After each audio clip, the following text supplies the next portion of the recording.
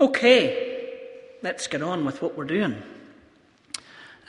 We've decided, after speaking to some of our theological experts around the place, to not go with Galatians as Jonathan and I had thought for a time, but to go to John's Gospel. I have spent a little bit of time in John's Gospel over the summer, but not during my holiday time, and I am looking forward to it. Whether you discern this morning that we've started John's Gospel or not will be up to you, because we come also to communion, and it's an introduction of sorts, so let's see where we go. It's been an interesting week. Jim Wallace being here was very exciting, and for Jonathan and I to be able to take him to, well, Jonathan more than me, who am I to be trying to take any credit for the road management of Jim this week, but to Skenos and to 174 on Thursday morning was interesting, and the politicians that were there and the people that went away with Jim's book. It was fascinating to see that impact. And some of this morning maybe comes out of that, but it was started long before Wednesday night. I had a hunch a long while back, and I have various hunches, and most of them are very worrying.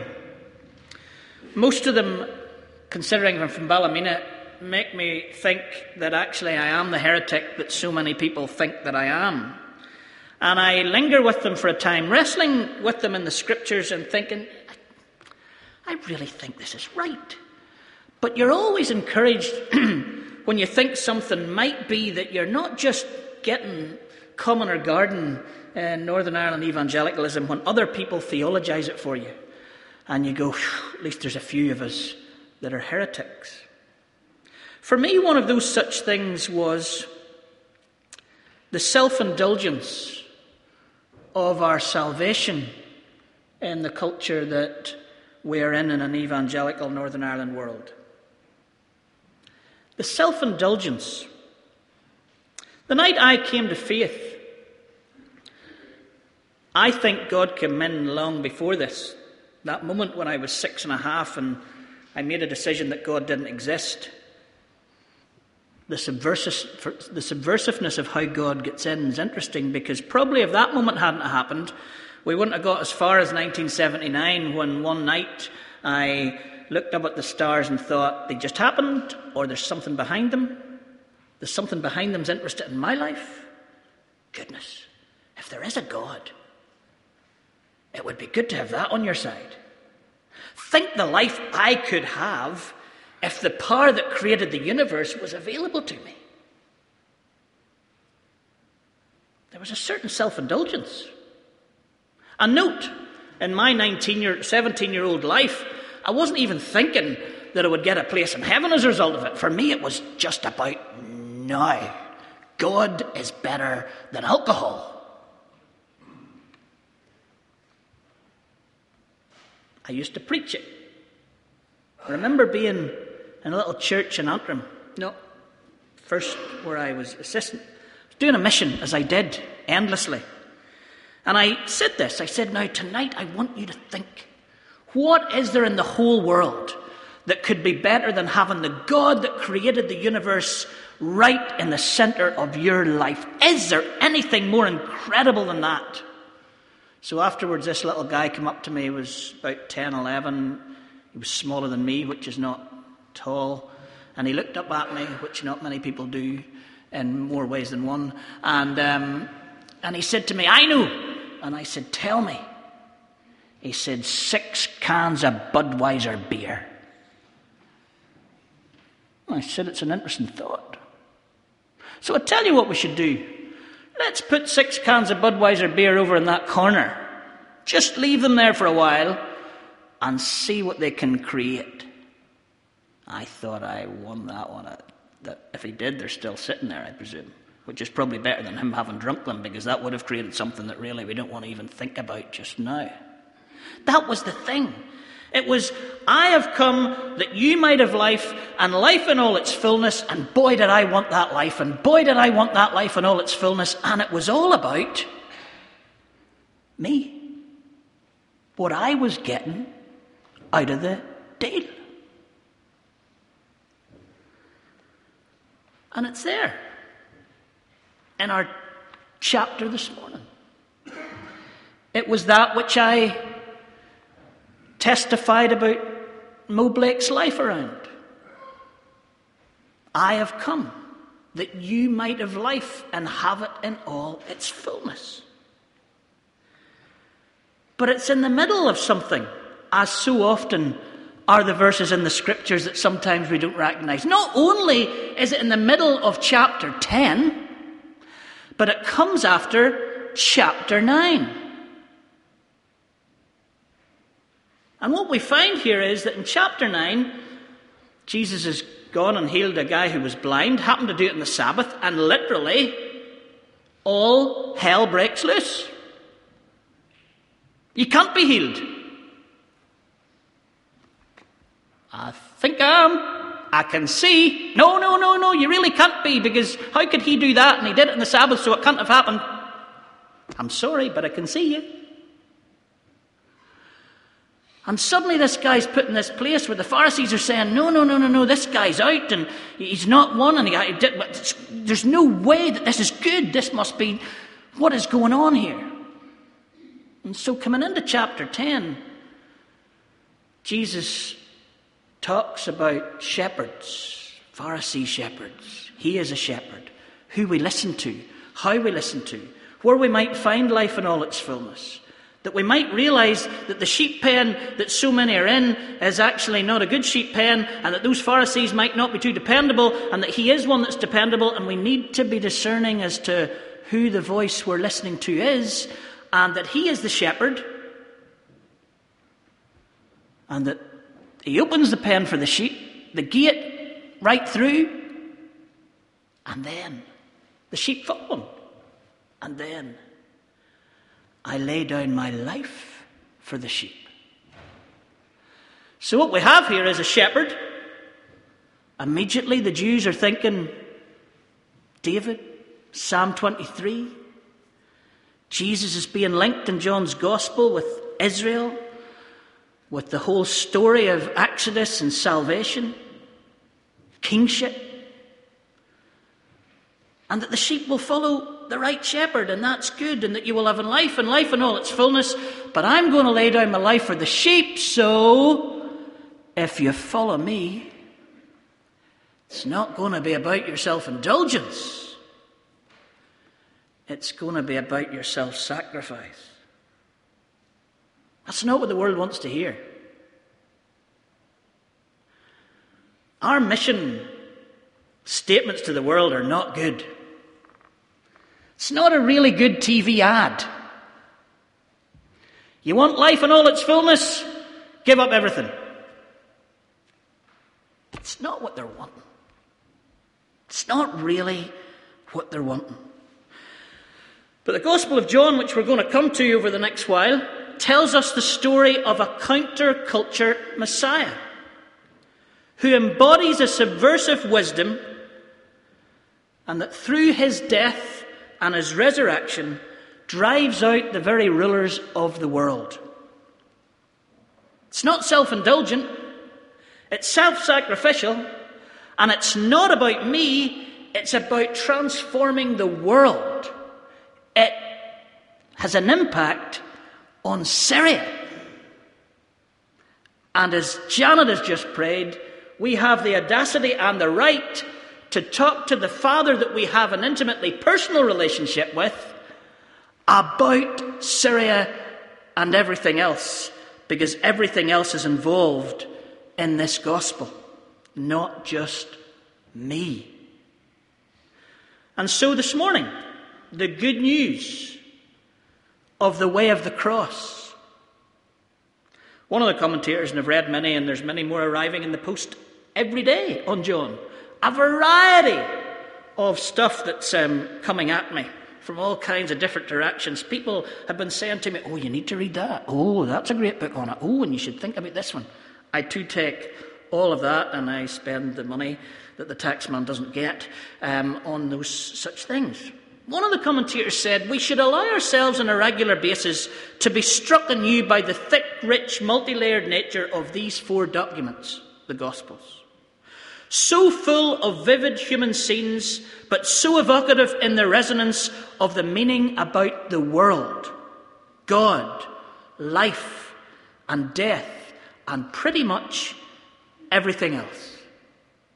So for a while, let us allow ourselves on a weekly basis to be struck anew by these stories of Jesus that are about the world, God, life and death and everything else. Jim Wallace declared boldly this week.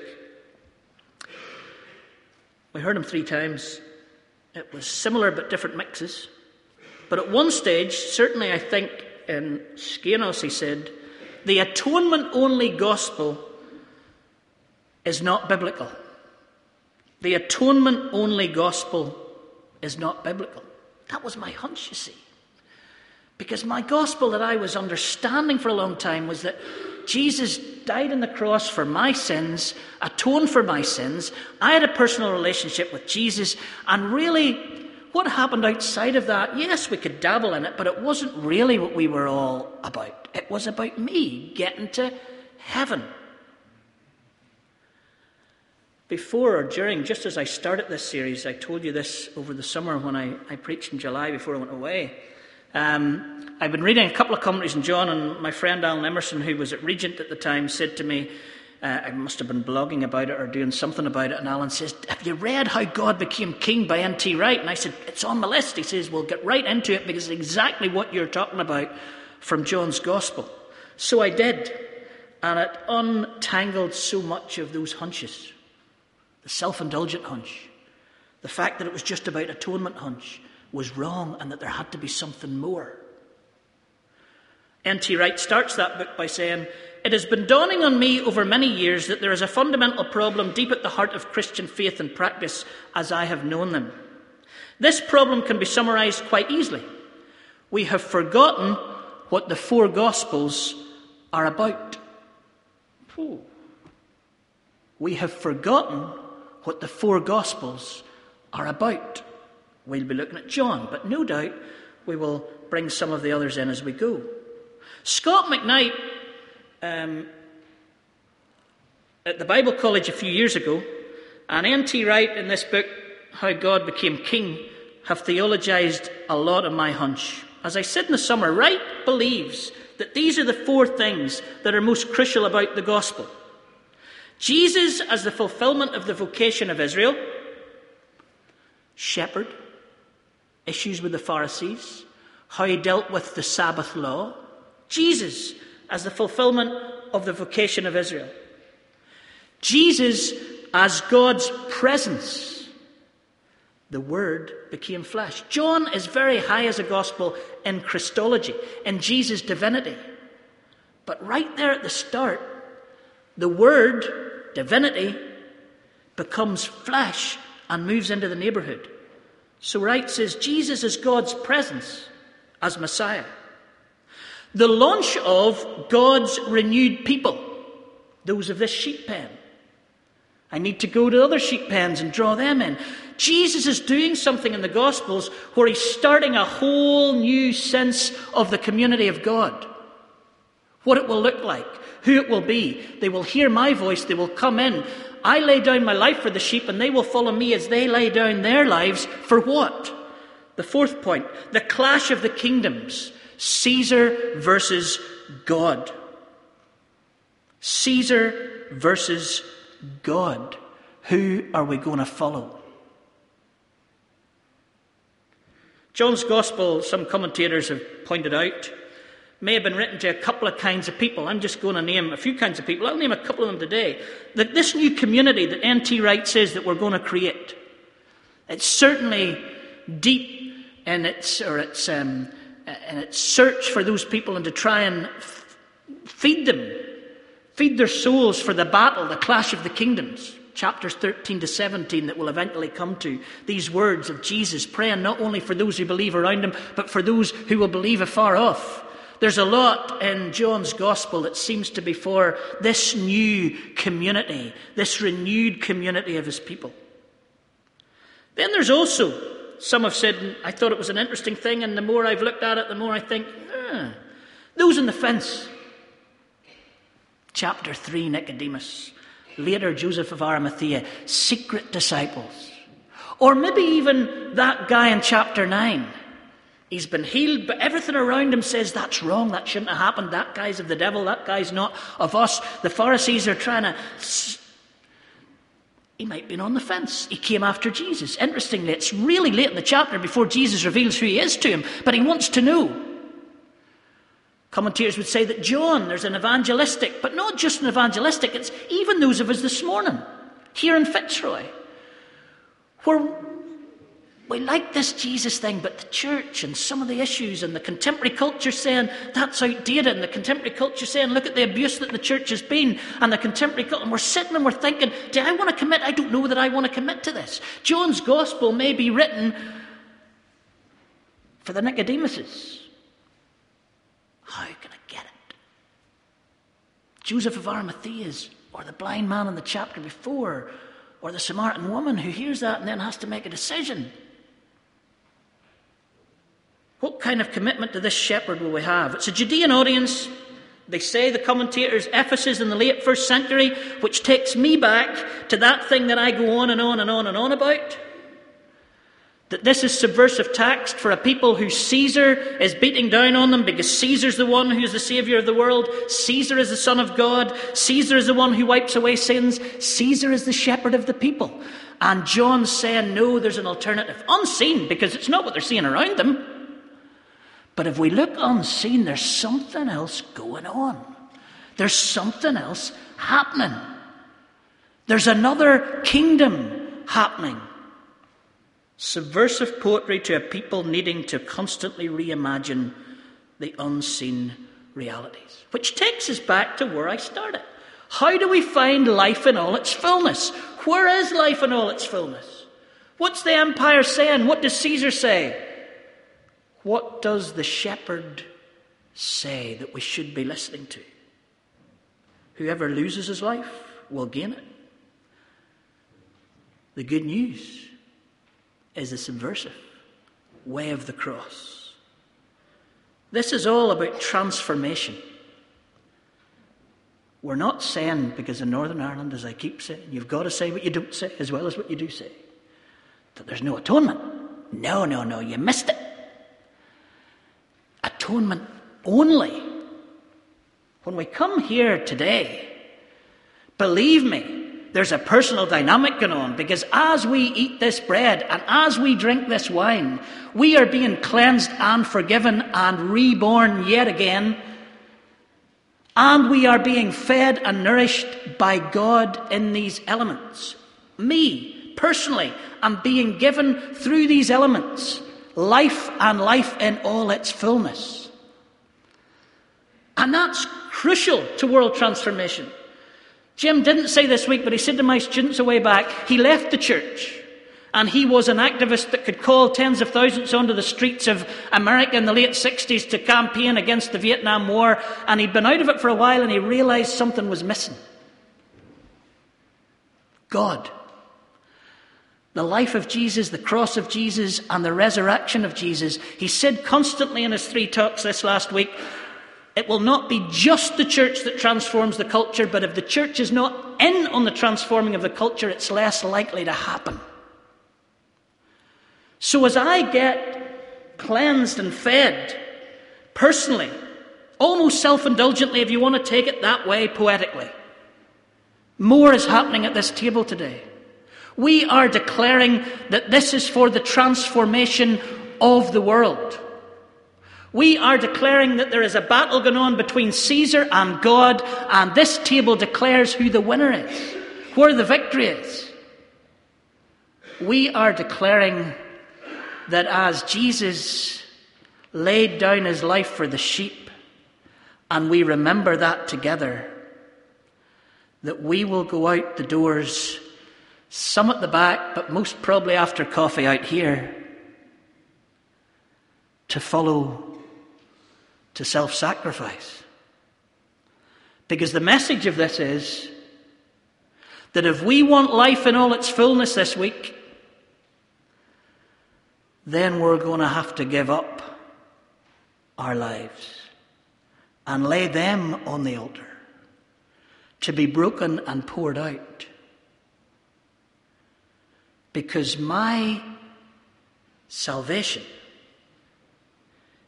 is in order not that I would have salvation just, but that I would become part of this renewed community that would be involved in the clash of Caesar versus God.